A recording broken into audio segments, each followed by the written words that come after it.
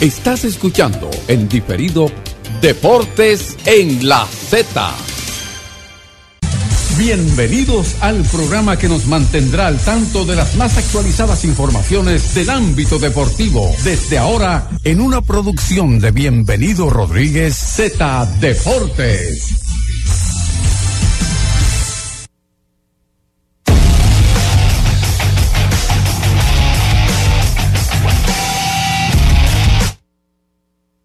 Saludos a todos, muy buenas tardes, bienvenidos a Z Deportes. Hoy miércoles, estamos en la mitad de la semana con todas las informaciones del ámbito deportivo, muchas cosas. Ayer fue el primer día de jornada de los partidos de las series de Wild Card de ambas ligas. Wow, la gente se dio banquete desde temprano. Recuérdense que ayer nos tomamos parte importante del programa para dar nuestras predicciones, los favoritos, y curiosamente en el marcador del primer día ganaron los que no iban necesariamente con el favorito, porque ganó Texas ayer, ganó el equipo de Minnesota 3-1 a Toronto, ganó el equipo de Arizona a Milwaukee, y el único que quizás cumplió con el pronóstico fue los Phillies, que derrotaron 4-1 al equipo de los Marlins, que en un momento mencionamos que, de hecho, puede ser, si de ganar los Marlins esta serie frente a los Phillies, puede ser la gran sorpresa de estos partidos de Wild Card. Así que más adelante vamos a estar hablando pues un poquito de cada uno de estos encuentros, porque la jornada sigue hoy. Recuerde que es el mejor de 3 series cada uno de los partidos, y los horarios se mantienen desde las 3 y 8. El mismo orden, va a jugar Texas con Tampa y así sucesivamente hasta el último partido de la jornada, que es a las 8 de la noche, el equipo de Miami y los Phillies de Filadelfia. Así que usted no se puede quejar, va a tener mucho béisbol del bueno, porque en esta etapa mucha gente se conecta, gente que dice que la temporada regular es muy larga, dice, bueno, llegó la etapa de Wild Card, y eso me gusta porque las series son interesantes y demás, y bueno, yo creo que hay mucha gente conectada. De hecho, ayer pude ver, estuve en el Palacio de los Deportes ayer en el torneo de baloncesto del distrito, y vi personas disfrutando del juego en vivo, de 2 juegazos, que más adelante vamos a entrar en detalles, y en su celular siguiendo las transmisiones, las de MLB, las de República Dominicana. Así que la gente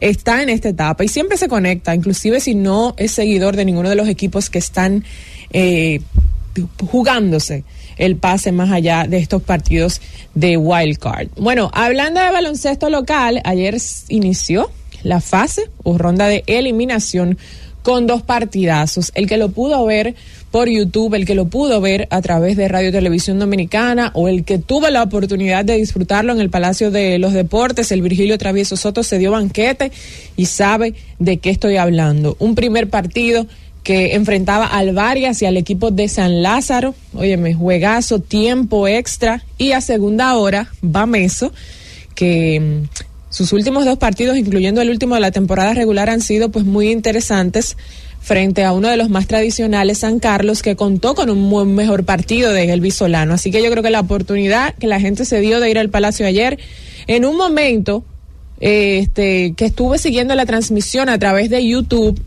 estaba por 16,000 usuarios en el segundo partido.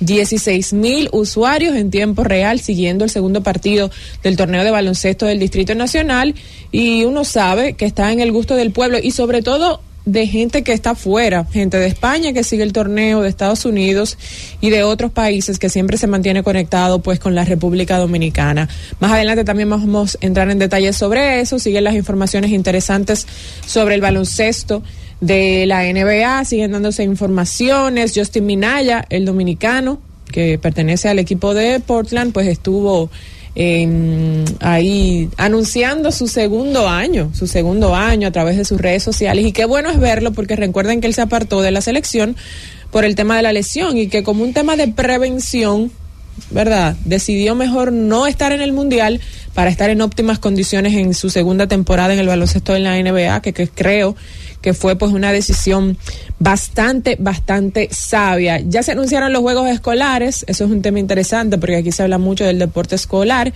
de la mano de la INEFI, se está haciendo un trabajo interesante y vamos a entrar en detalles sobre eso, además de que los Panamericanos están al doblar de la esquina. Estamos a menos de 20 días para el inicio de los Juegos Panamericanos, que serán en Chile ya a partir específicamente del 20 de octubre. Bueno, un día después de que inicie el IDOM, porque esa es una cuenta regresiva que también aquí tenemos. Faltan 15 días, ¿sí? 15 días para el inicio de la Liga Dominicana de Béisbol. Saludos, FIFA. Saludos a ti, Susi, al público con nosotros en sintonía. Tal como destacaba Susi, el asunto de los partidos de ayer del béisbol de Grandes Ligas, yo creo que de todo lo que pudo haber sido tal vez no esperado, entiendo que lo más agradable debe ser que finalmente los Mellizos de Minnesota lograron ganar un juego que tenían desde el 2005 que no ganaban un juego de playoff. El hecho de que pudieran cortar esa racha de 18 años, yo creo que para ellos debe haber sido positivo, y sobre todo que ya en el día de hoy le ponen toda la presión al equipo de los Azulejos de Toronto. Ayer, como hablábamos, se jugaba la primera pata de la segunda jornada de la UEFA Champions League. En el día de ayer destacábamos que había muchos titanes del fútbol que le tocaba enfrentar a clubes de menor nivel. En el caso del Bayern, que quiero resaltar por lo menos en esta primera parte ese encuentro, el Bayern tuvo que venir de atrás para ganar el partido, pero esa victoria para ellos representa la número 36 en Champions, sin ellos conocer lo que es una derrota. Eso es un récord histórico de la Champions, lo que hizo el equipo del Bayern ayer. Destacar también que el Manchester United, que yo esperaba que iba a tener una muy mejor jornada, lo que hace es hundirse más en un charco del que yo no pensé que ellos iban a salir en el día de ayer, y sin embargo lo que siguen es jugando de manera desastrosa al fútbol. Han perdido 7 de los últimos 14 juegos que han jugado en Champions. Eso te habla muy mal del equipo del Bayern, y más enfrentando un equipo que como ayer, que era el Galatasaray, que ellos se supone que debían ser muy superiores al equipo del Galatasaray. Otra de las cosas también que fue sorpresa en el día de ayer fue que perdió el Arsenal del equipo del Lens. El Arsenal era otro que tenía muchísimos partidos también sin saber lo que era una derrota en la Champions. Le sacó el Madrid el juego al Napoli, que yo decía que ayer ligeramente, muy ligeramente era favorito el club italiano. Le sacó una victoria, y de qué forma se la sacó, con goles de Vinicius y Bellingham en el día de ayer, porque el otro gol fue un autogol del equipo del Napoli. En el día de hoy continúa la Champions. Ahorita vamos a destacar los partidos más importantes, pero yo creo que sin duda, Susi, la gente está en pelota, la gente está en béisbol. La gente está en béisbol, FIFA. Vamos a hacer la primera pausa. Cuando retornemos, volvemos con más de aquí, de Z Deportes. Z Deportes. Z Deportes.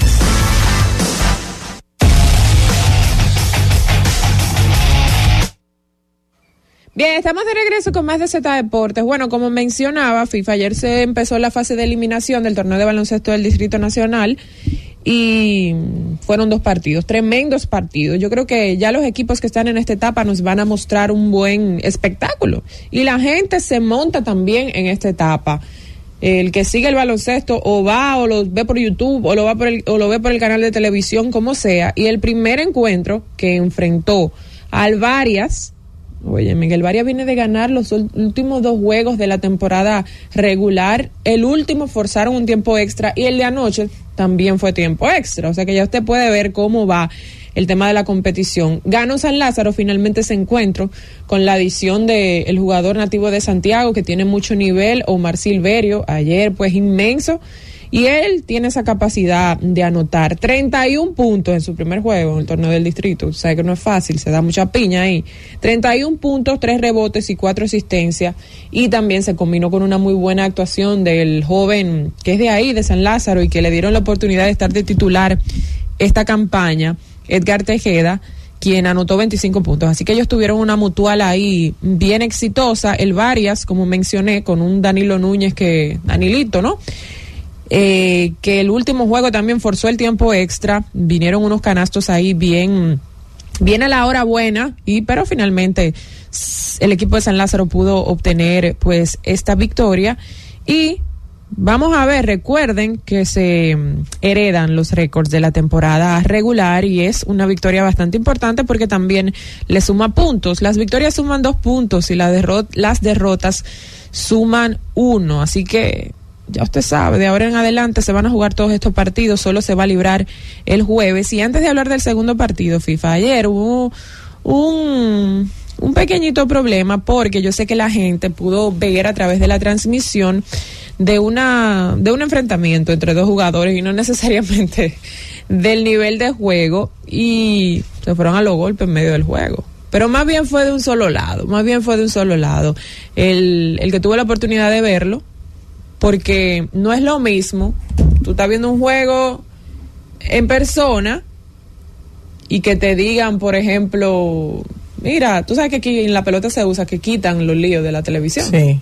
No es necesario, no le hace bien pero no hubo chance de quitarlo porque fue en medio del juego.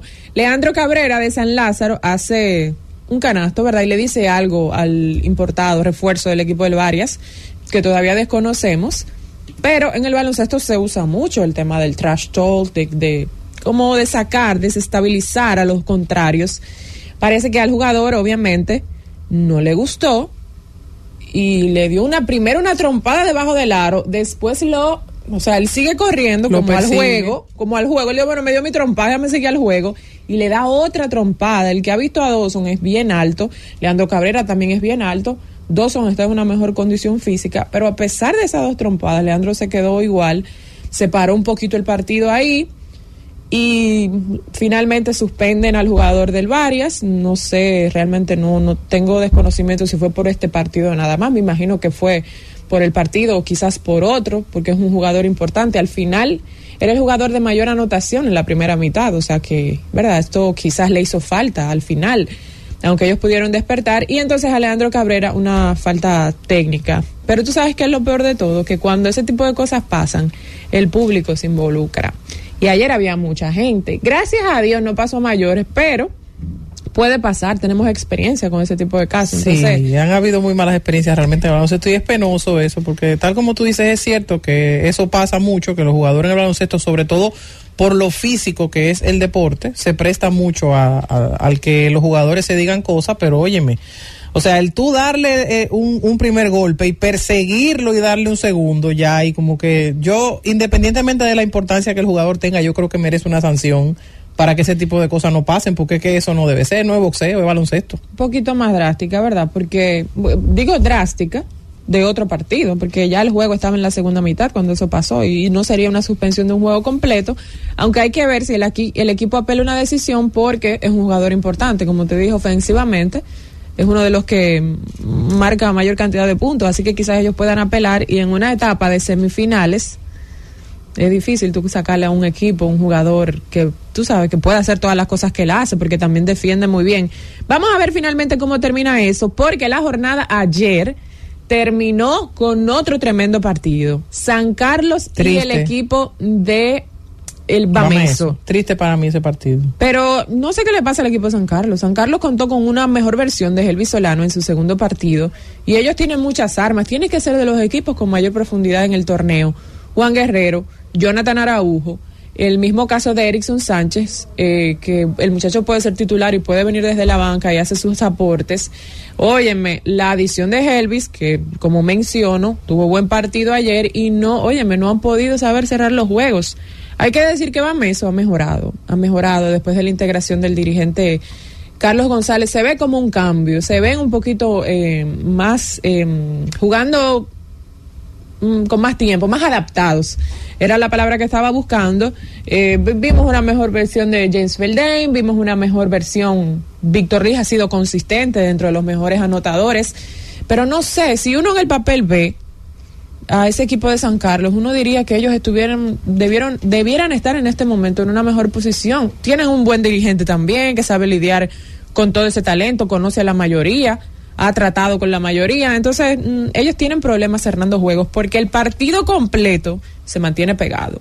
Las distancias no han sido tan largas, pero lamentablemente no saben cerrar juegos, no han podido cerrar juegos, le han tocado rivales difíciles. Así fue el partido del fin de semana, y ayer con otro Bameso, porque este es otro Bameso del que vimos en la temporada regular, que básicamente salió gateando para la fase de eliminación. Yo creo que ellos, sería una pena que no pudiera contar en las semifinales con un equipo de San Carlos que tiene tanto talento.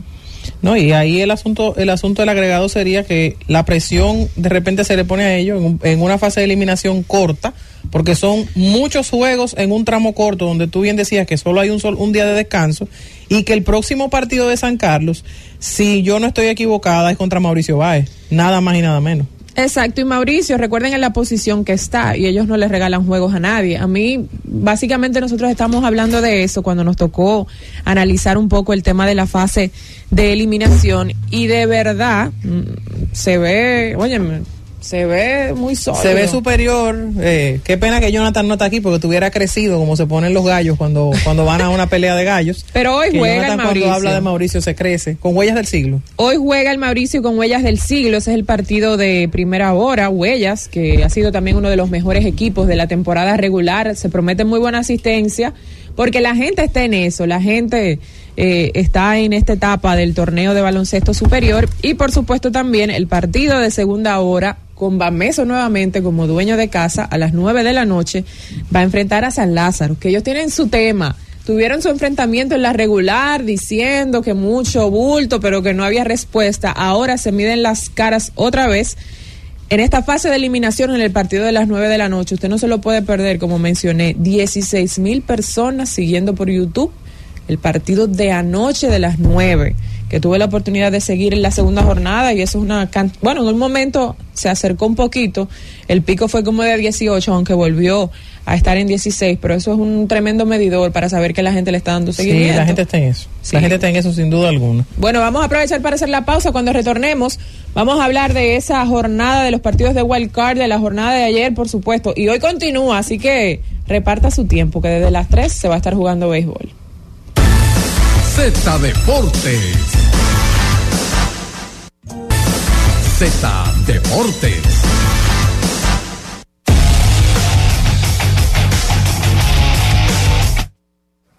Bien, estamos de vuelta con ustedes. Óyeme, de verdad que las chicas, hay que hacerlo más frecuente esto, que chicas hablen un poco al principio, estas voces, el humilde, un día de chicas, porque el humilde, estas voces, estos vozarrones, a veces roncos, con gripe, oye, esas voces, yo estaba fascinado con esta melodía. No es la primera vez, yo creo que Jesús y yo estábamos recordando un poco la noche, pero en su momento. Al mediodía, es sin nada en el medio, sin esas voces, ¿verdad? Para que coordine eso, y entonces liberen a los otros. Y liberen a los otros. Señores, qué jornada de ayer del béisbol de Grandes Ligas. Que usted no estaba aquí para dar su favorito, no venga ahora a decir que lo que ganaron ayer era lo suyo, porque no le luce. Ni que prendiera la bola de cristal. No le luce porque todo lo que tenía en mente ayer se lo mandé a Jonathan por el celular. Él no lo dijo porque él sabe lo que venía. Increíble. Lo bueno del caso. De 4-4 el primer día, aunque el pueblo no lo supo porque hubo un boicot ayer. Lo bueno del caso es que ayer yo me fui en contra de Jonathan y dije que Texas le ganaba la serie al equipo de Tampa y que Arizona le iba a ganar a Milwaukee. ¿Tú no hiciste una salita para decir tu favorito? Porque ahora tú estás cuesta arriba. Lo que pasa ahora no sabemos cuál es el favorito de Orlando. No, y él dijo que se fue de 4-4. Mira, no, porque yo voy jornada a jornada. Cuando llegue a esta etapa, yo voy jornada a jornada.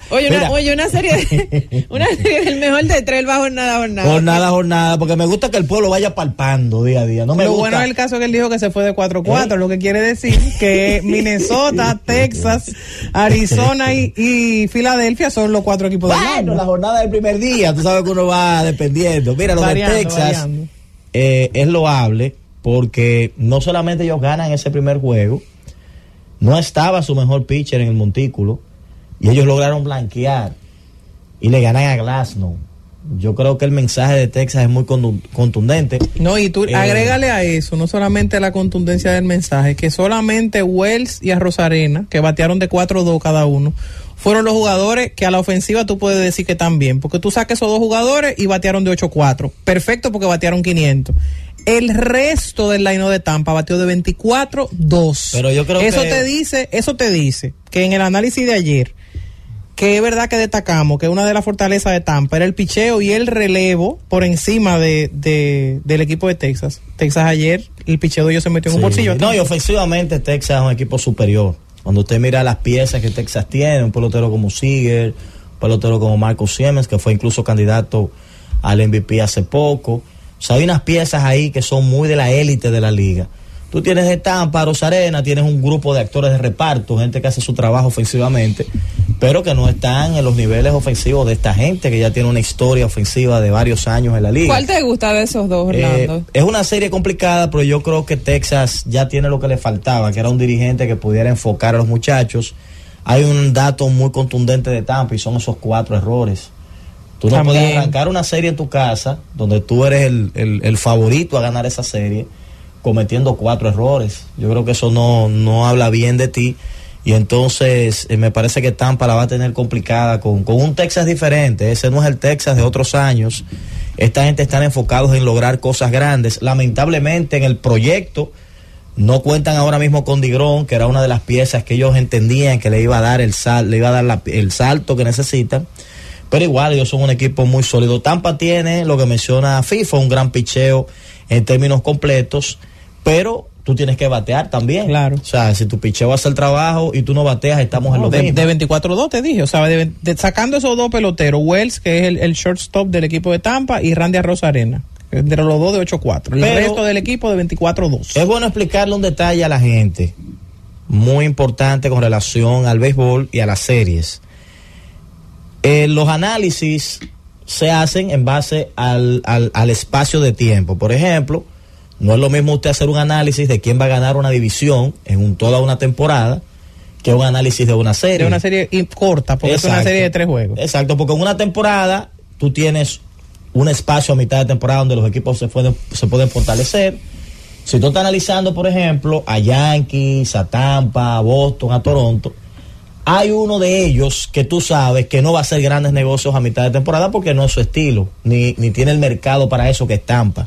Ahora, tú no puedes decir que los Yankees no lo van a hacer, que no lo va a hacer Toronto, que no lo va a hacer Boston, que son equipos de un mercado grande. Para poner un ejemplo, y ni hablar de la profundidad, del roster, no, de muchas cosas. Y para afianzar más lo que tú dices, la asistencia en el play de Tampa ayer fue la peor de la historia para un partido de postemporada. No, eso es increíble. Menos de 20,000 gente. No merece, pero hay que decirlo, ese lugar no merece mantener ese equipo ahí porque es que no han apoyado. Pero menos de 20,000 también. Pero a mí lo que me llama la atención es menos de 20,000 personas en un partido de playoff de un equipo que se mantuvo prácticamente la temporada entera en el primer lugar, que pierde el primer lugar en un tramo ya y que como quiera se mantiene la temporada entera peleando porque la temporada se acabó yo a 2 juegos de vuelta. También, porque ese contexto, si yo viviera en Tampa, yo no fuera a menos. No, tú sabes todo lo que hay que hacer en Tampa. Tú sabes todo lo que hay que hacer. No, pero ese equipo merece. ¿Qué pasa? Yo creo también que para mí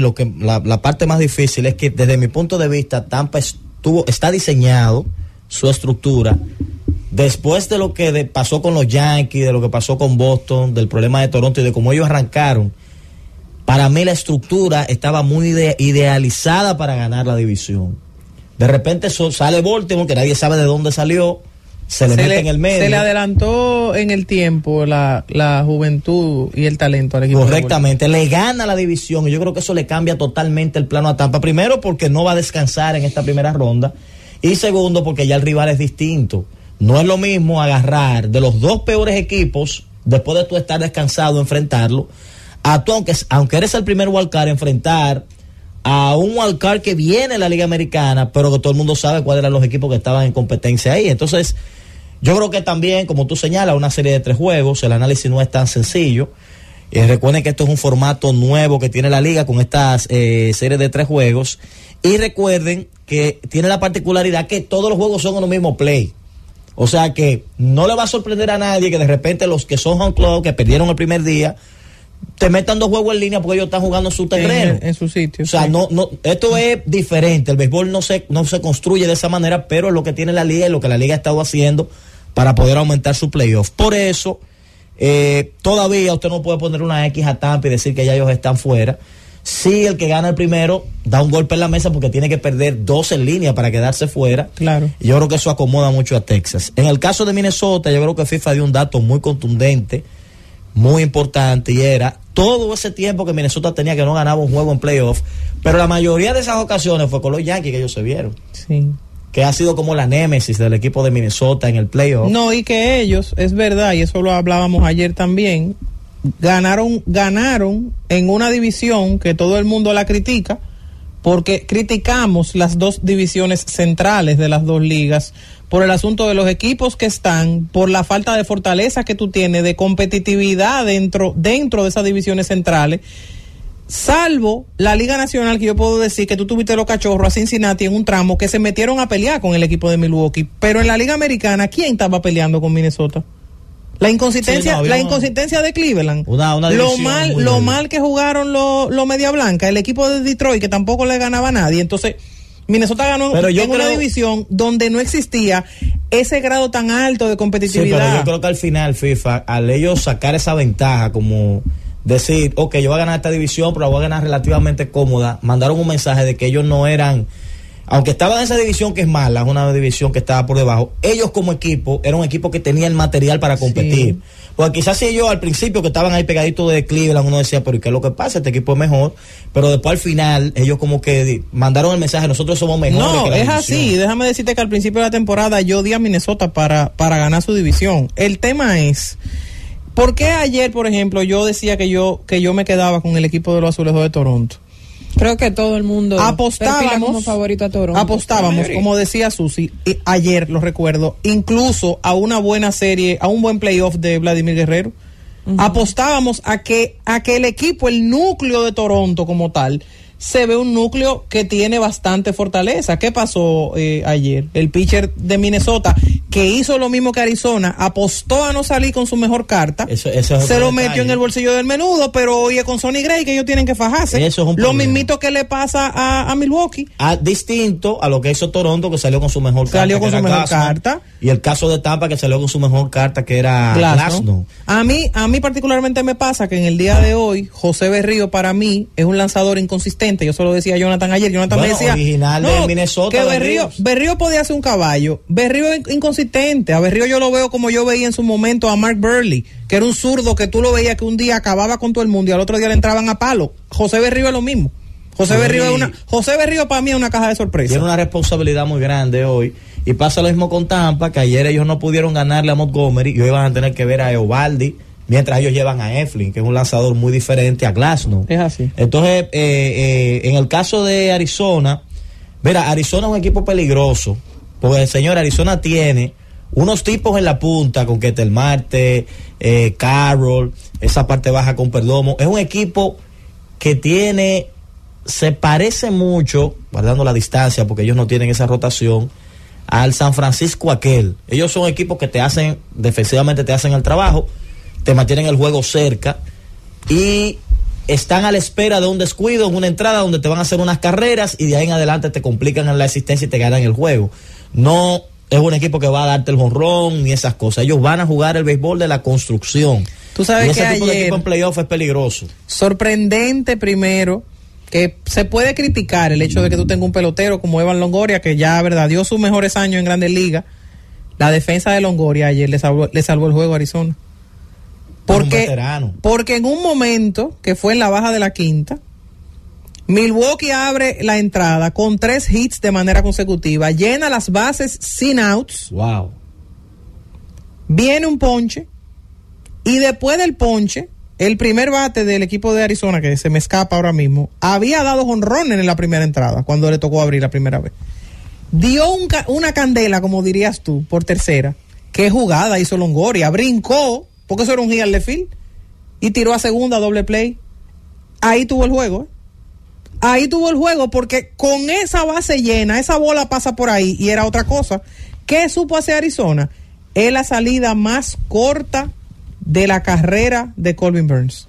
Esa salida de ayer. Sí, que tú... En cuatro innings fue lo que logró tirar. Lo sonaron. Estamos hablando de un pitcher del área del Sayón, un hombre que tiene un repertorio extraordinario, y ellos lo eliminaron en el día de ayer. En el caso de Filadelfia es el favorito contra los Marlins. Sí, ahí yo creo que de toda la serie probablemente era la que uno como que no tenía duda a la hora de hacer el análisis, porque uno entiende que son dos equipos que no se parecen, y que Filadelfia es de todos el que la lleva más suave. Sí, además en el papel. Por ejemplo, tú tener a Wheeler de un lado, un pitcher probado, contra Luzardo, que tiene la bola, pero es un pitcher joven. Esto es un escenario muy complicado para un joven. Hoy continúan las series, como señalaba Susi, a la misma hora Tampa y recibe a Texas otra vez. Todos los juegos de esta fase van a ser en el mismo estadio. En el caso de Texas, Eovaldi contra Eflin, que es el lanzador de Tampa. En el caso de Toronto y Minnesota, Berríos contra Sonny Gray, ya lo mencionaba FIFA, a las 4:38. Y ya en el rango de la noche, 7 y 8, Arizona y Milwaukee. Gallen frente a Peralta, un matchup interesantísimo. Un dominicano contra la mejor carta de Arizona, sí, que la guardaron para hoy. Pero pusieron a Peralta para hoy. Sí, está hoy señalado Peralta para ese porque juego. Era una opción para el tercer día. Exacto, al final, quizás porque perdieron, quisieron poner un poco de presión, adelantar con Peralta, y entonces que terminó muy bien la temporada. Y entonces los Marlins con Garrett frente a Aaron Nola, que es un súper veterano, pero que ha tenido temas en playoff. Y ya ellos ganaron con Wheeler, imagínense, es una carta segura a Nola, a menos que pase algo impresionante. Mucha gente se va a sentir mal si se quedan fuera de los Marlins. Porque... Sí. Pero mira, hablando de Tampa, FIFA, Orlando, yo tengo este amigo que se llama Priamo, vive en Tampa y está escuchando el programa y me envía esta nota de voz, la voy a poner aquí, con el tema del estadio, porque la gente no va. Es dominicano y todo eso, así que vamos a escuchar. Ya yo escuché la nota, se puede escuchar. Así que la voy a poner desde aquí en el micrófono oculto. Hola Susi, es Priamo Lozada, el que vive en Tampa. Mira, yo sé que están hablando de Tampa ahora, de los 20,000 fanáticos que había ayer, pero es una estupidez porque van a hacer un estadio nuevo al lado del estadio que cuesta 1.200 millones, como si el estadio es que va a traer gente. La propuesta de poner el estadio en Tampa, en la ciudad de Tampa, se cayó porque el condado de Pinellas no lo quiso ceder. Y el problema de los Rays no es el estadio, es el estadio más cómodo que hay en la Grandes Ligas, entrar, salir, adentro, aire acondicionado. El problema es que está en San Pi y nadie quiere cruzar el puente. Yo quiero que tú hagas ese comentario, por favor, porque el problema no es el estadio, y van a hacer un estadio nuevo, va a estar ready en el 2027, al lado que está ahí. Entonces la ciudad es el problema. Sí, mucha gente ha dicho que es una ciudad donde vive mucha gente retirada ya, que son personas que están... Es incómoda la ubicación. Sí, que lo que están es descansando ya más hacia la ciudad. Es otro el ambiente, pero hay que desplazarse. Y es como, imagínate tú, quizás mucha gente de la capital, San Pedro no está lejos, pero tampoco está allí. O sea, tú tienes que rodar una hora más o menos, y con tapones probablemente eso se eleve mucho más. Sí. Y mucha gente que quizás le gustaría ir a ver un juego a San Pedro de la capital, pero tiene trabajo temprano otro día y dice, yo lo voy a ver por televisión. Por lo general, cuando alguno de los equipos de la capital o quizás del interior, digo más de la capital porque se le hace cómodo, más cómodo al capitaleño ir a San Pedro que quizás ir a otro lado, por la cercanía, se va tarde. Por eso los juegos en un momento en San Pedro iniciaban a las 8 de la noche, por el tema de que el público y todo eso. O sea, que... es un tema, no es fácil cuando hay una distancia para la gente llegar. Vamos a ir a la pausa, Cundo, y al regreso vamos a tomar unas llamadas para ver qué dice la gente de este primer día de playoff, si les gusta este formato, un 3-2, donde todos los juegos se desarrollan en el mismo estadio y con un mismo home club, porque en este caso, si cualquiera de estas series se extiende a un tercer juego, ese equipo que es dueño de casa será home club en todos los partidos. Por eso es tan importante la ventaja de la casa en este tema de los wild card y la clasificación. Adelante, Cundo. Z Deportes. Z Deportes.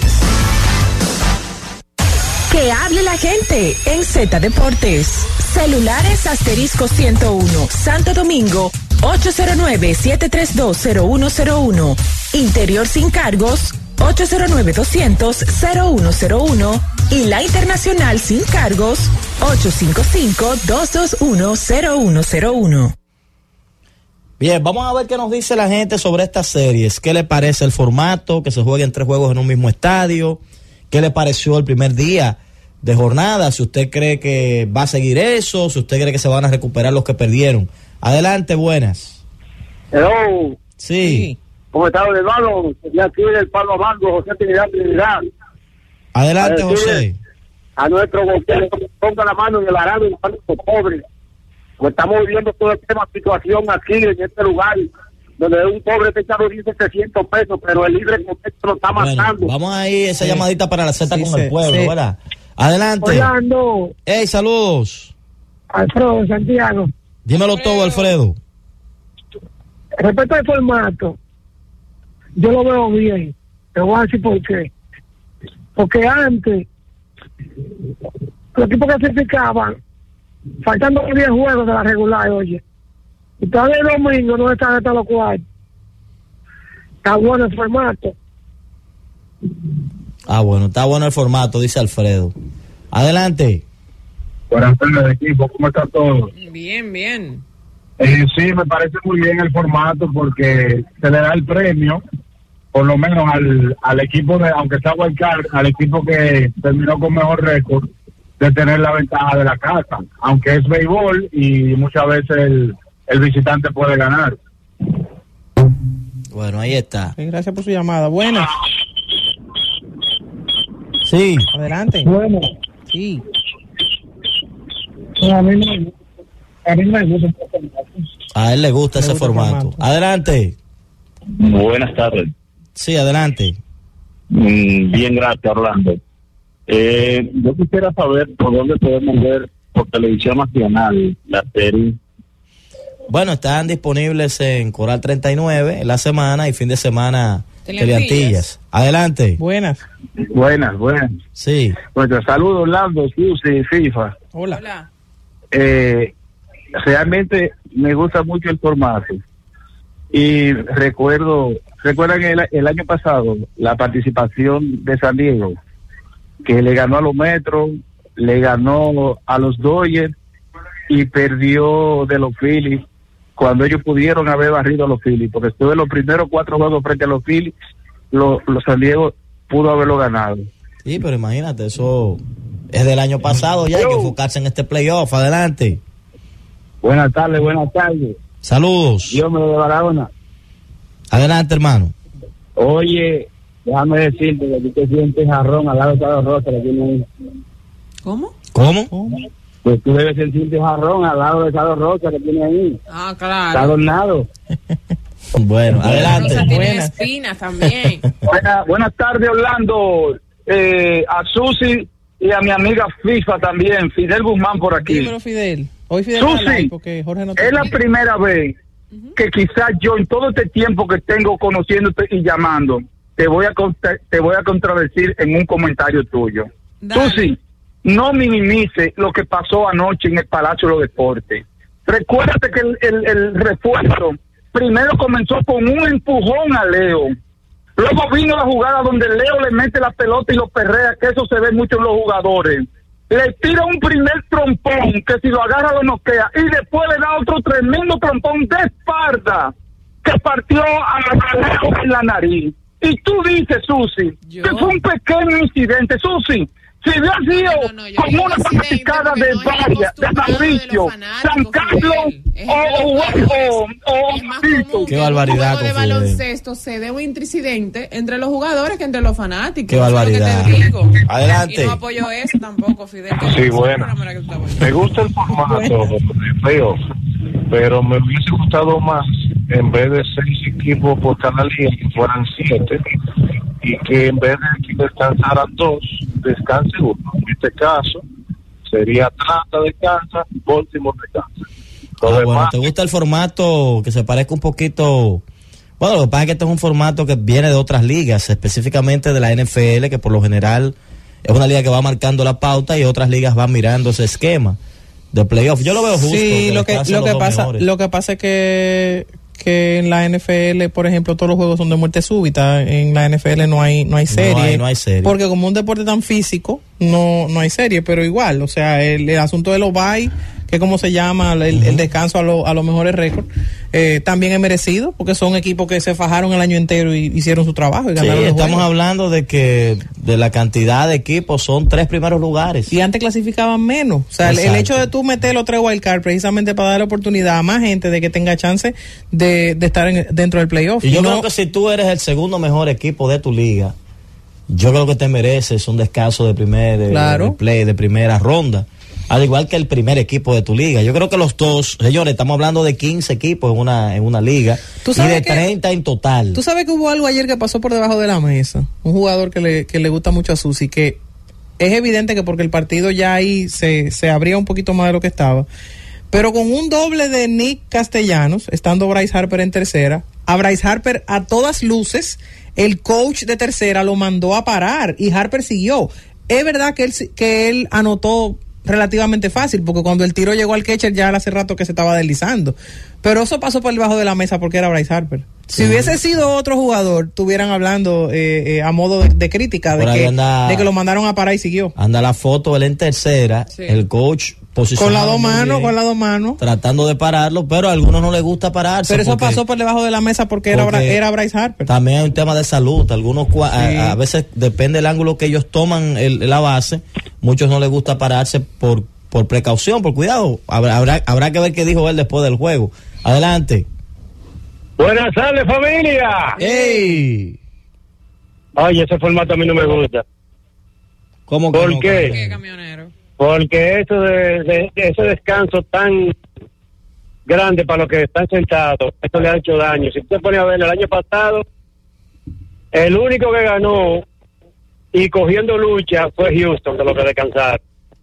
Cuando Detroit fue a la Serie Mundial, ese trabuco de equipo con San Francisco, ¿cuántos días de descanso tuvo? No es lo mismo día de descanso para los jugadores de la NFL que para los de béisbol. No me gusta, me gustaría que pusieran dos equipos más, cuestión de que esos equipos que están sentados también jueguen. Pero, ¿y por qué tú le tiras, camionero, y por qué tú le tiras ese fundazo a FIFA de que le está mezclando el fútbol con la pelota? ¿Por qué? No, porque la realidad, FIFA dijo la verdad de que el juego de la NFL es muy físico. Pero yo lo dije, camionero, que es físico el de la NFL. Exactamente, esa es la verdad. Pero que al béisbol lo saca de tiempo. A los jugadores no es lo mismo. Pero no habla de su Steelers. No dice nada de los Steelers. Y esta gorra de la estrella que usted tiene. Ahora fue que usted percataste de eso. Pues yo no estoy entendiendo esto, la estrella. ¿Tiene algún primo tú en el entrenamiento, la estrella? Pero y la gente, y los capitaleños no pueden ser fanáticos de la estrella. Me llamó la atención. La estrella no tiene nacida y criada en San Pedro. Atención, si no, a la gente de San Pedro. Si no, llámate a la familia de León para que tú veas. La gente de San Pedro, Orlando cree que las aquí no puede haber estrellas están presentes en Z Deportes. Z Deportes. Z Deportes.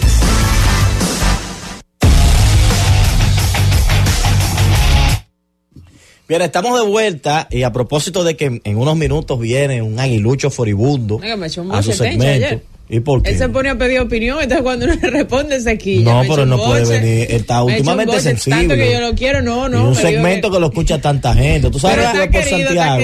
Yo no sabía que Ángelo Valle es pana tuyo, FIFA. Sí, estaba por allá. Me dijo que te va a mandar tu gorra, como tú te pusiste la estrella, que te va a mandar tu gorra de las águilas, la última, el último modelo. La nueva, para que tú la luzcas en el programa. Tú que tienes la facilidad de usar cualquier gorra. La negra con la amarilla, esa es bonita. Sí, en el caso de Susi mío, tenemos una marca que representamos. Claro, yo lo comprendo. Pero en el caso tuyo te puedes poner cualquier gorra y debe verse bien esa gorra amarilla. Pero es que nacida en San Pedro no me luce ponerme bueno, pero si te la regala el gerente o Valle, te la manda con su plástico y todo para que tú la...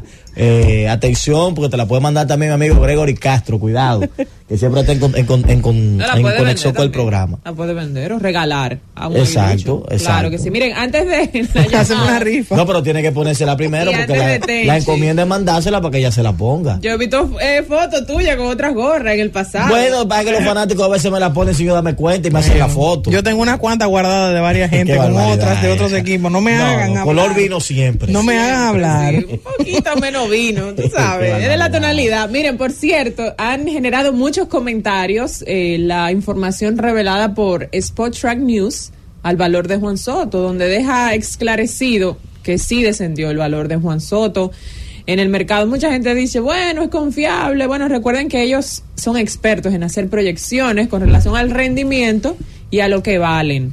Precisamente, antes del inicio de la temporada del 2023, ellos habían proyectado a Juan Soto a que estaba camino a ganar 497 millones por 15 temporadas. Un poquito más de la oferta que le hicieron los nacionales, que fue de 440 por la misma cantidad de años. Sin embargo, la actualización, cuando termina la temporada, a pesar de que terminó bien y que fue de las pocas cosas positivas de los Padres de San Diego, perfila a Soto para ganar, o lo que vale en este momento, 386 millones a cambio de 12 campañas de servicio. O sea que, en este sentido, descendió el valor anual de Juan Soto en el mercado, porque uno había dicho, bueno, una decisión inteligente hubiera podido ser que él quiera recibir más de 35 por año, una cantidad menor de años, quizás 15 era demasiado.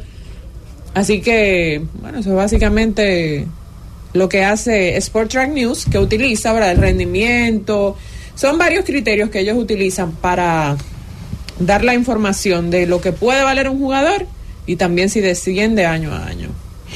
Sí, yo un video que se hizo en mi canal de YouTube analizando el tema, teníamos opiniones divididas sobre su precio. Algunos decían, creo que Wellington hablaba que había aumentado porque igual ha pasado el tiempo, él ha estado ganando un dinero, hizo una relación económica interesante y así habían opiniones divididas, Diloné por un lado, el doctor Carlos Paula.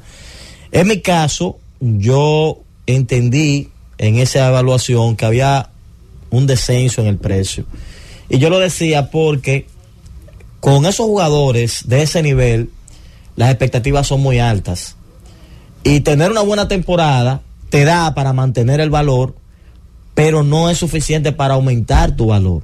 Ese es el gran problema que tiene el béisbol en la actualidad. Por ejemplo, Mike Trout, Shohei Ohtani, por poner caso, Acuña ahora después de lo que ha hecho. Acuña el año que viene, si no pega 40 jonrones, si no se roba 40 bases, va a haber gente que va a decir, bueno, este hombre bajó. Entonces ese es el problema de poner la vara alta como estelar, lo que está pasando con Bellinger y lo que ha pasado con Christian Yelich, que en un momento era de los principales peloteros. Hay temporadas donde él no ha puesto malos números, pero ya no está en la élite. Entonces Soto es de la élite de la liga. Por eso en un momento se hablaba de ese valor que se proyectaba. Y yo podría decir que aunque él terminó redondeando buenos números, porque sus números son buenos, sí, usted mira sus números son redondos, siento que en la percepción la gente siente que se alejó un poquitito de esa élite, distinto a Mookie Betts, que la gente entiende que volvió a la élite, distinto a Freeman, que se ha mantenido, distinto a Olson, por ejemplo, de los Bravos, que se ha metido de lleno en la élite, ni hablar de los Acuña y compañía. Bueno, ahí está un caso, Bryce Harper. Sí. Él es un tipo que, si usted evalúa los números después de que él ganó el MVP, ha sido números buenos, pero ya la gente no lo ve igual, porque entiende que él es un tipo que tiene que poner números mayores, porque es una estrella de la liga. Sí, la gente lo entiende que es sobrepagado para lo que hace en el terreno de juego, es sobrepagado, que por cierto, Sport Track también toma en cuenta los premios. O sea, el valor que suma un jugador después de ganar ciertos premios, que es quizás el ejercicio que uno puede hacer con Acuña ahora que va a ser MVP con esta temporada histórica y con otros jugadores, el valor que se le añade si gana uno de los premios. Por cierto, hablé un poquito de ese tema con Tatis. Hoy tuve el chance de conversar un poquito con Tatis, algo que va a salir más adelante, y hay muchas cosas que usted va a disfrutar en el canal de la Liga Dominicana, Lidón TV, y es el tema de Acuña. Y su respuesta me agradó mucho porque él dijo varias cosas, pero para mí el detalle que me llamó la atención es que él dice, enfoque. Mi trabajo aquí es que ellos se enfoquen. Todo el que viene aquí, lo primero que yo trato de que encuentre es el enfoque. Dice, la determinación y el enfoque de un atleta son fundamentales. Y yo creo que hasta en la vida, cuando usted se enfoca y tiene una determinación que ese es el objetivo, y no deja que nada le quite esa proyección que usted tiene, esa visión de que allá que yo quiero llegar. Yo creo que eso habla muy bien de Tati. Señores, por ahí pasó Jamer Candelario, y mira la temporada que tuvo Jamer. Buena temporada, por ahí usted, el mismo Tatis, que él lo entrena directamente. Jeremy Peña, que tuvo. Jeremy Peña pasó por ahí en un momento determinado. Muchos de esos muchachos pasan por ahí, y hoy lo vi conversando, por ejemplo, con Yasiel Puig, hablándole de eso mismo, del tipo de manejo con el bate, el contacto que hay que hacer. Todos esos detalles son los que hacen, claro, tú tienes que poner de tu parte, porque, por ejemplo, hubo un tuit controversial de Eliezer González donde él decía como que Acuña es el héroe de su asunto y fue el que metió mano, como que en cierto modo él entendía que se le estaba dando como mucha salsa a Tatis El tema está en que es verdad que eres tú que pones el esfuerzo, pero a veces ese detallito que viene alguien y te lo corrige es fundamental para el resultado. Sí, que la disciplina aparte de la constancia siempre ha sido una clave en el tema del béisbol. Y tú te pones a buscar en la historia. Yo no creo que tú tengas ningún jugador indisciplinado que haya sido exitoso. Probablemente, ha habido casos, pero uno, pero no han perdurado mucho. Exacto. Porque el talento a veces es tan bueno, sí. O sea, a veces son tan talentosos y tan buenos que te dominan 2 y 3 años la liga, pero esa indisciplina en algún momento porque es lo que dicen, el talento te da una ventaja. Sí. Ahora la disciplina va cortando esa ventaja con el tiempo. Yo puedo tener más talento que tú, pero si tú trabajas, y yo no me trabajo porque yo tengo talento, en algún momento tú me vas a alcanzar. Claro. Y eso es lo que pasa con ese tipo de Pero jugadores. el asunto, por ejemplo, de la constancia y la disciplina, yo te puedo poner un ejemplo, yo te diría que reciente y de un jugador que perduró mucho tiempo por disciplina y constancia, Nelson Cruz.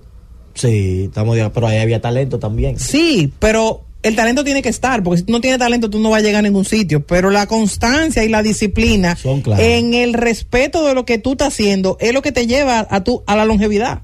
Vamos contigo, Francis, porque viene el hombre desde New York. Pausa. Z Deportes. Z Deportes.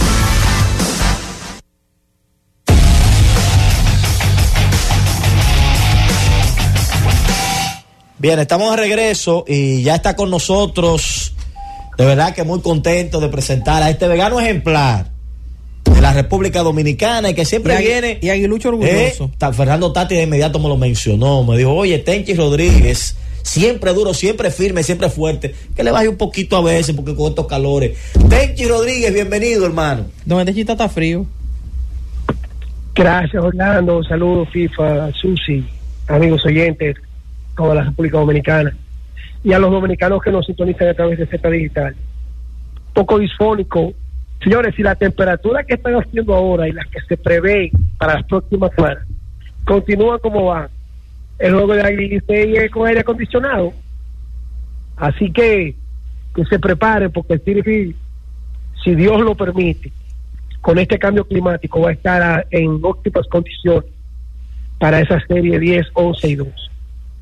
Señores, miren, a los venezolanos hay que darse, porque cuando uno que ha tenido la oportunidad de ver los títulos de bateos que ellos han alcanzado durante un tramo, desde los tiempos de Andrés Galarraga, Carlos González, Mario Ordóñez, que ganaban de a uno, luego vinieron los Miguel Cabrera y Altuve, y aunque muchos no lo crean, ese título de bateo que los sabermétricos quieren subestimar, y yo sé que FIFA no, y tal vez Susi, pero un liderato de bateo. Miguel Cabrera y José Altuve, entre ellos dos solamente tienen 7, 4 Cabrera y 3 Altuve, pero no bien salimos de eso cuando ya Ray lleva 2.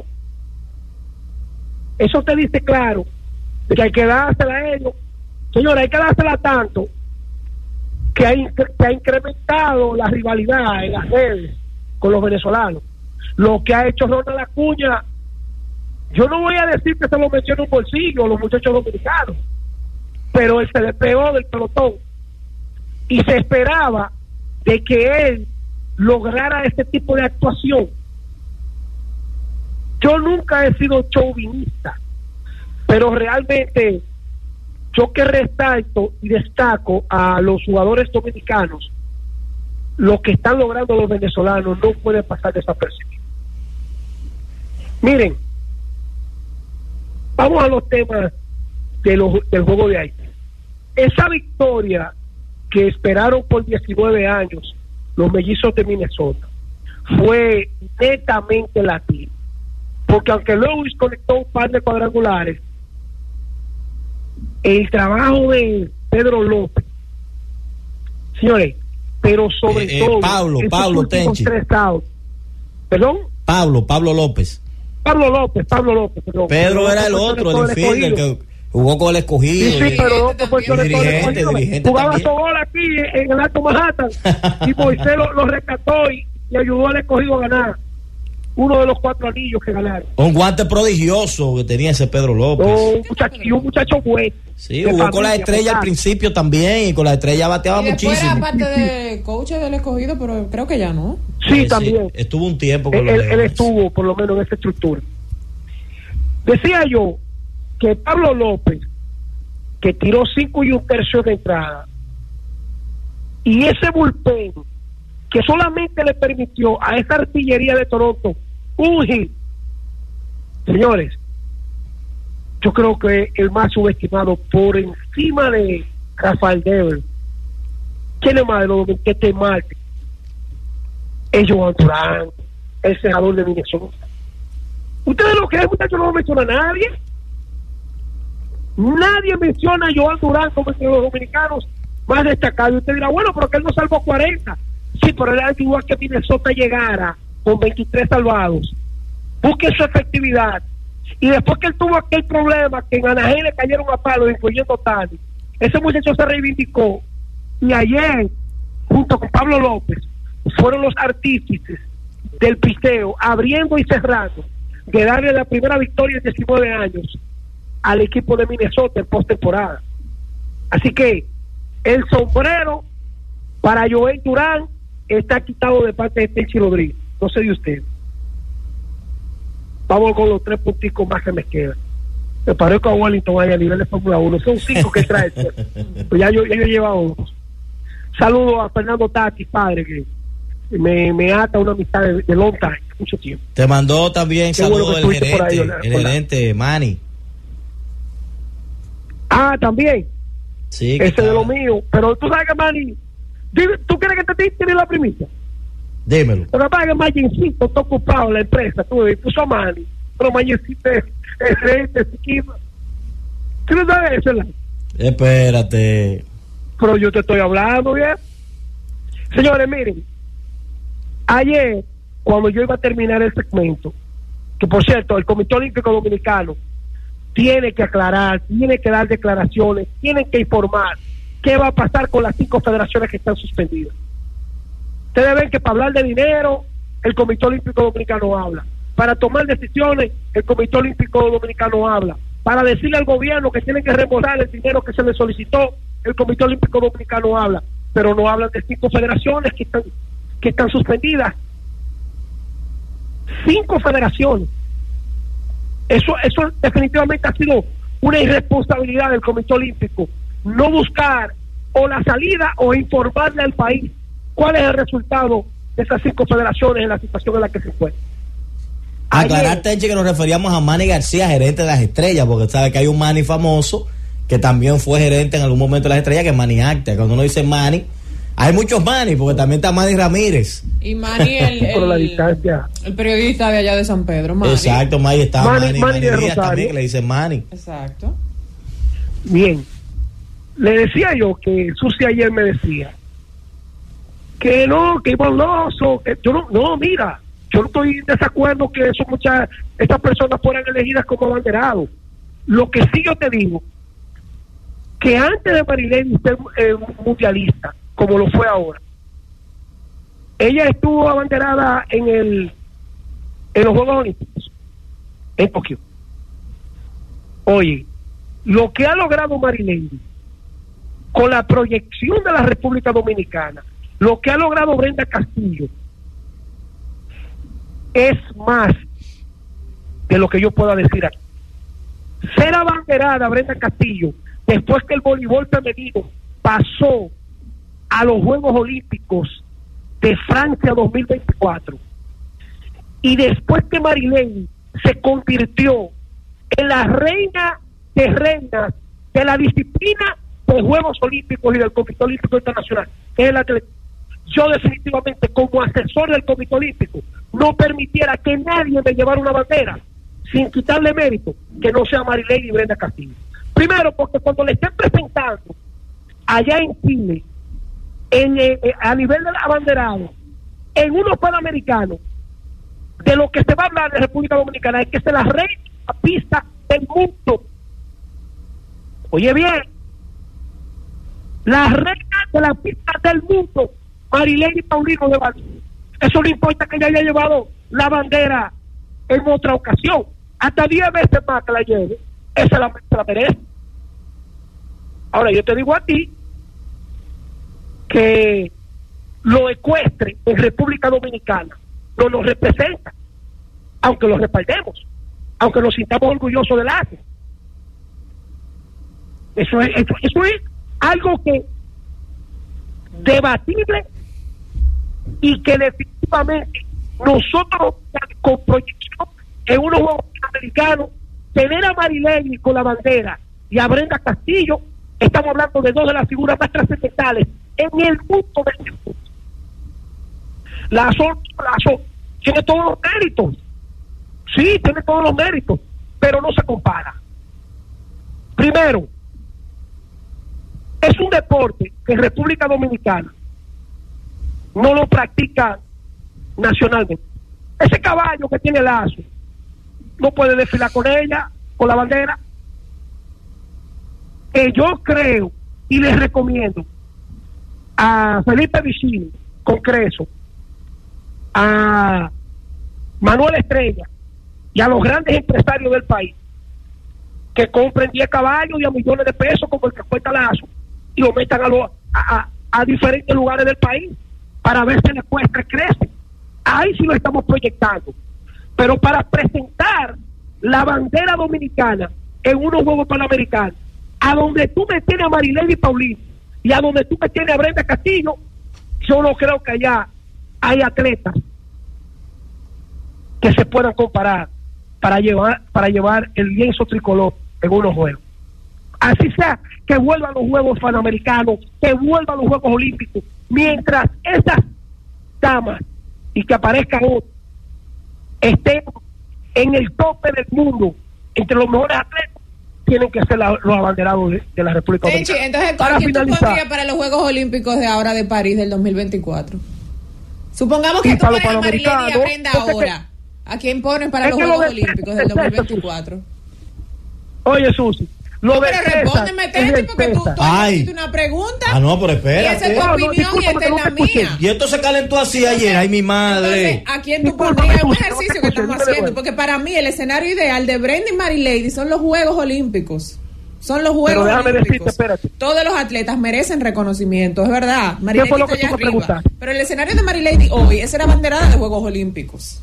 ¿Pero qué fue lo que tú me preguntaste, Susi? ¿Cuál tú, no si tú pones a Marilady y a Brenda en los Juegos Panamericanos ahora, ¿a quién tú pones de abanderado para los Juegos Olímpicos de París? De nuevo, Marilady. Excelente. Otra vez, tú la repites. Qué barbaridad. Esa es tu opinión, te la respeto. Respeta la mía. Lo de César es de César. Lo de César es del César. Vamos a fijar a Marilady hasta los Juegos Panamericanos que vienen, los centroamericanos y demás. Oye, Susi, un presentador de los Juegos Panamericanos para decir, mírenla ahí, la reina del mundo en atletismo en los Juegos Olímpicos, mírenla ahí, la que representa a la República Dominicana en los Juegos Olímpicos del mundo, abanderada, la mejor atleta de República. Es que lo del César es del César, Sus. Sí, para Juegos Olímpicos. Para mí ella es la perfecta para Juegos Olímpicos. Es la mayor, es que nadie. Y el escenario es de mayor exposición, sin restarle mérito a uno panamericano. Yo te repito, Tenchi, esto es tu opinión. No tenemos que estar de acuerdo. No es un pleito y no es personal. Yo solamente te estoy diciendo lo que yo entiendo. Pero yo no te estoy sugestionando, Susi. Tú te sientes. No. Y no, eso es lo que te quiero decir. Por eso, ya tú dijiste que Marilady ahora y Marilady en los Juegos Olímpicos. Susi, si hubiera sido tu decisión, y la respeto. Yo lo que entiendo es que todos los atletas merecen una oportunidad. Oye, Susi, todos los atletas tienen mérito, pero no todos los atletas son campeones del mundo como Marilady. Oye esto. En los Juegos Panamericanos, en los Juegos Palmariteños de La Vega, si va a Bani, tiene que ir Marilady. No la van a llevar porque fue el año pasado. Oye, la República Dominicana con la bandera, aunque todos los atletas se merezcan, son los mismos atletas que tienen que decir, no soy yo que la puedo llevar, es Marilady. Buenas tardes, que Dios los bendiga a todos. Bueno, pausa y volvemos. Z Deportes. Z Deportes.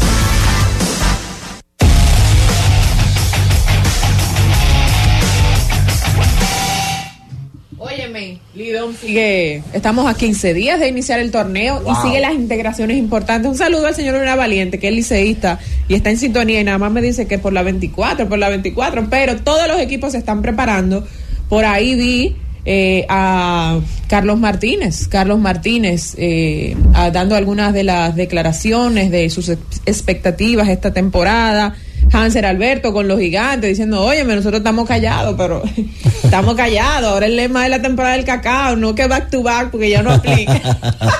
Hanser siempre está jocoso, estamos callados, pero ustedes verán. Con quien he coincidido un par de veces cuando me voy a mover al interior, con Emi Romero, bien temprano, cuando va en ruta al campamento de los Leones a trabajar y ponerse ready para la temporada. Ese es un zurdo que ha sido importante en los últimos años, sin hablar del ambiente en Santiago, señores, un ambiente ahí con Ovalles, con Lejer, que se integró ayer. Sí, ya tomó las riendas, del equipo. La gente igual se va poniendo en eso también, en el asunto del Lidón. Y era lo que hablábamos el día pasado, el tú tener tantos jugadores de importancia integrado en cada uno de los equipos, eso hace todavía que el torneo comience mucho más interesante de lo que tú podías tener en años anteriores. Tú sabes que quería públicamente agradecer a los jugadores, porque en medio de su proceso de trabajo, en cosas que he estado haciendo con ellos, han sacado el momento y lo han disfrutado, le ha gustado. Está frío, una idea un poquito loca que hemos estado haciendo,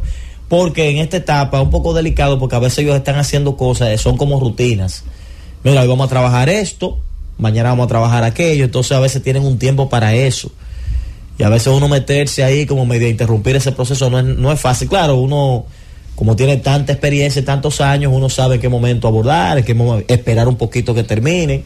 Por ejemplo, hoy pude conversar un poquito con Andy Otero, que estaba haciendo su preparación. Él está en la fase ahora mismo de la soltura.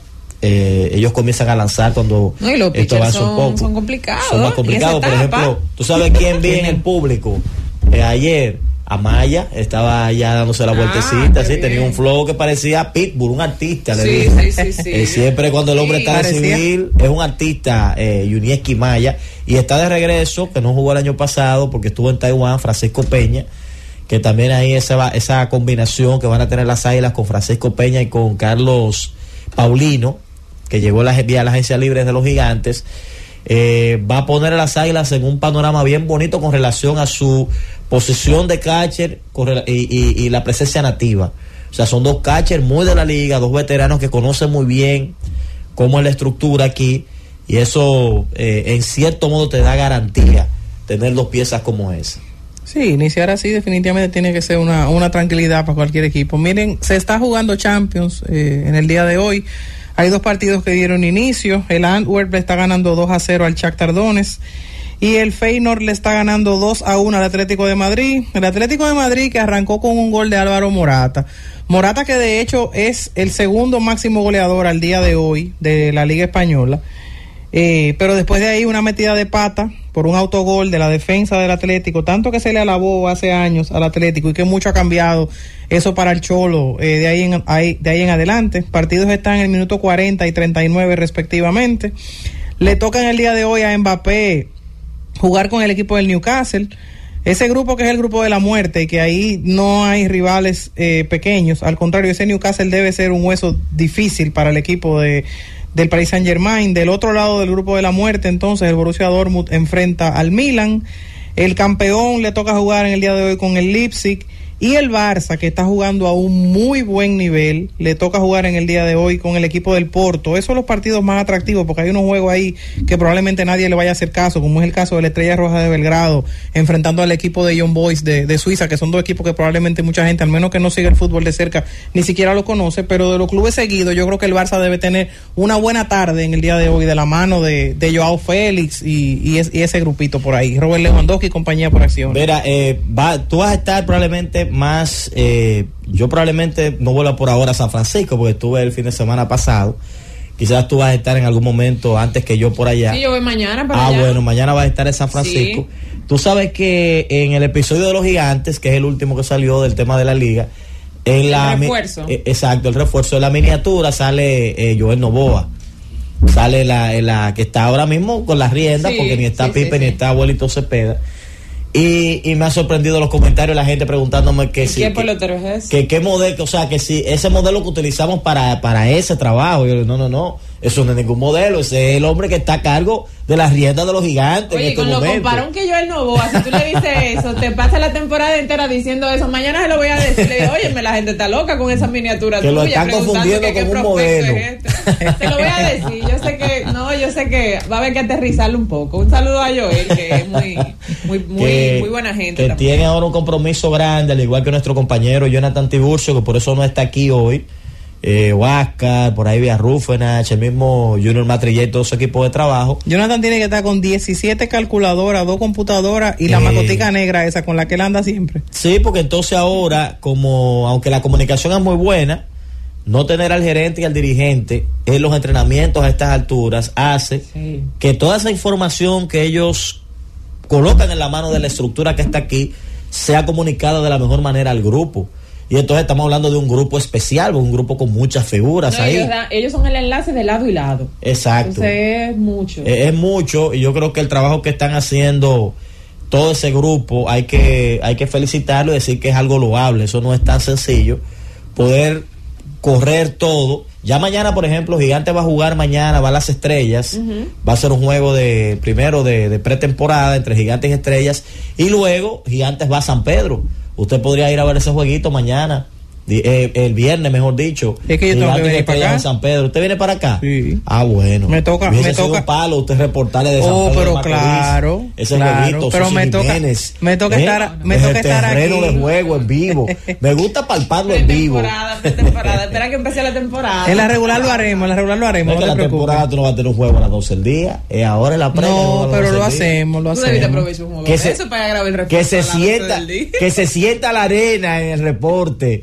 El terreno humedecido, ¿verdad? Ajá. El terreno humedecido. Los Leones y Tigres que están acá en la zona de Boca Chica han avanzado muy bien también. Y ellos tienen la fortuna de contar con su dirigente desde el principio. Ya está Víctor Esteves, está José Offerman. Eso es algo positivo para los equipos iniciar con su capataz desde el principio. Lino que está bien desde bien temprano. Lejer ya se integró. Estrellas tienen, el único que no tiene ahora mismo es Gigantes. El Gigante que hace falta que llegue ya su personal, la cabeza, pero ya todos los demás están con el staff completo trabajando. Yo le exhorto a los fanáticos también, atención, que si usted es de la zona donde hay equipos, ahora mismo es gratuito usted ir a ver el proceso, verlos a ellos trabajando. Aproveche y vea a esos atletas ahora. Claro. Y palpe bien el personal que tiene su equipo. Vaya a disfrutar de ese ambiente que es muy bueno, de verlos a ellos trabajando en conjunto, la rutina que hacen, para que aprendan todas esas cosas del béisbol, porque nada más no es el juego de pelota. Hay unas interioridades que usted la puede observar y que son muy educativas, muy didácticas para el amante del béisbol, además de que ellos están en un ambiente más relajado. Usted puede incluso acercarse, saludar a alguno, puede hasta si tiene suerte sacarse alguna foto antes de que inicie el caos de la temporada. Gracias por escucharnos. Sigue conectado. Z